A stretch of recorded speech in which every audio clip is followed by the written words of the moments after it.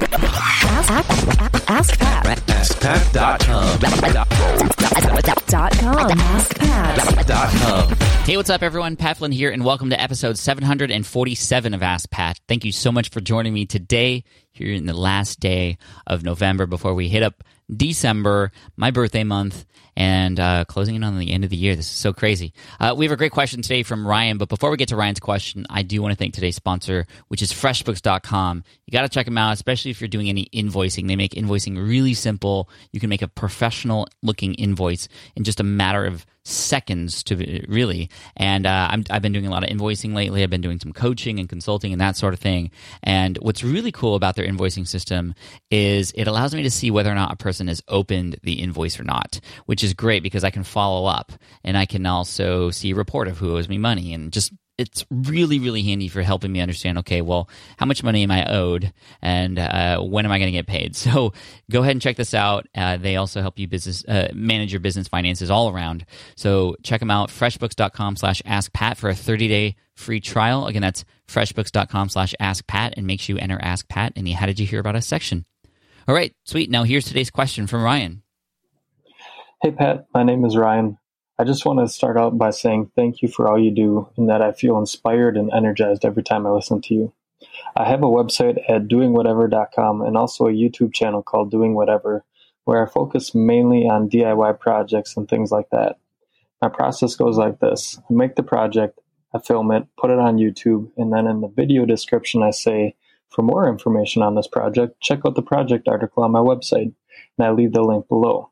But the project article on my website doesn't seem to offer any added value. I basically tell a brief backstory of why I wanted to make that particular project, and then embed the video in the article.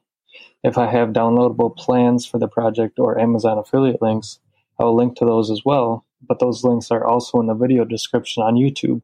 So again, no added value. So my question is this: what else can I put in the article that would add more value beyond the video on YouTube? Thanks, Pat, and I look forward to hearing from you. Hey, Ryan, thanks so much for the question. I appreciate the kind words. And to help you out, I'm going to reference a number of different videos that I have been experiencing and looking at in the past that really compel me to get onto that person's website. So, for example, I want you to think about somebody who's doing a cooking show, for example, which is very similar to sort of your DIY stuff because you're putting ingredients together, you're creating something, and what a lot of food bloggers are doing who are utilizing video is they're demonstrating and showing the cooking process and whatnot, and they are then listing in a very convenient, downloadable, and the download part is very important because it kind of offers more value, is perceived as having more value, plus people can get on your email list from there. But anyway, they're offering up the recipe there and all the exact measurements and whatnot, and special things related to those ingredients that you have to look out for and those types of things. So I don't know necessarily how much detail you get, Ryan, into all the different parts and components, but that is something you can offer and would be of huge value. That would be amazing because people would want to download those things. Perhaps they can even here's another idea that just came to mind. Back when my buddy Corbett Barr, who blogs and has a business over at fizzle.co, along with Chase Reeves and a few other people, he had a website called Think Traffic back in the day. And instead of offering for a lead magnet for his email list, he offered access to his toolbox. And what his toolbox was simply a list of all the PDF files and resources that he has ever used and are very helpful for people who are getting started with how to get more traffic to their website. So you could do something similar, Ryan. So instead of giving people the call to action to come on the website to, get, even just the download of the list of things that people need for that particular project and the steps in a convenient form, maybe they get access to the toolbox, which has all of the other projects and all of the lists of other different DIY projects, which could be downloadables or just information on a particular website, or perhaps just a directory to all the other stuff. So there's a lot of things you can do there to give the perceived value to a lot more credit by still offering the same things. Now, another thing you could offer, which would be really fun for people to get access to, and I know this is a big compelling offer on YouTube, and it doesn't even cost any money, is because the fact that YouTube, you can't have people with these kinds of projects share photos.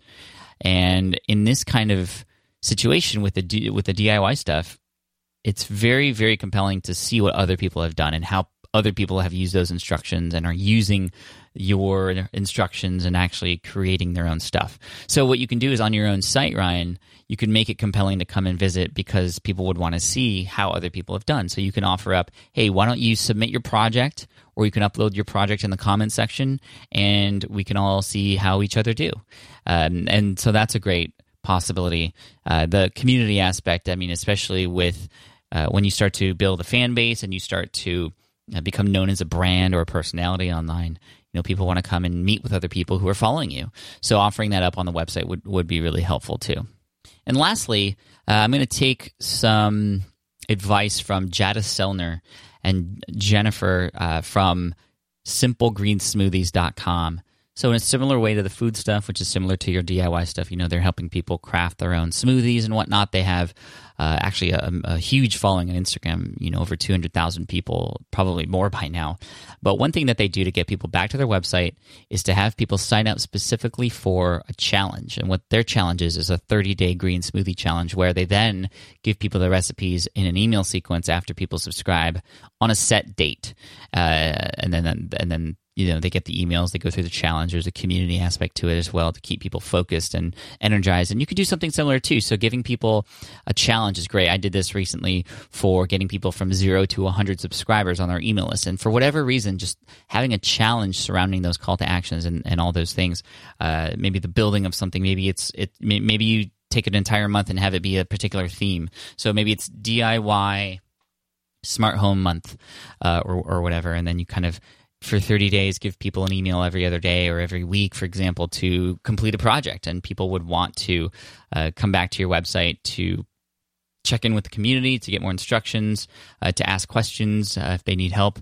And I think that would be a compelling way to get people from those YouTube videos for that challenge into not only your website, but your email list too, because they'll want to sign up for the challenge. And on YouTube, you're not sharing necessarily the entire list of ingredients there, but you're getting people to understand that there is this challenge and that there are other things available on the website. So, yeah. So hopefully you can run with some of that, Ryan. Thank you so much for the question. I wish you all the best, and we're going to send you an Ask Pat t-shirt for having your question featured here on the show. And for those of you listening, if you have a question that you'd like potentially featured here on the show, just head on over to askpat.com, and you can ask right there on that page. Thank you so much, and here's a quote to finish off the day by C.S. Lewis, and that quote is, "You are never too old to set another goal or to dream a new dream." Hear, hear. All right, guys, I'll see you in the next episode, and take care. Bye.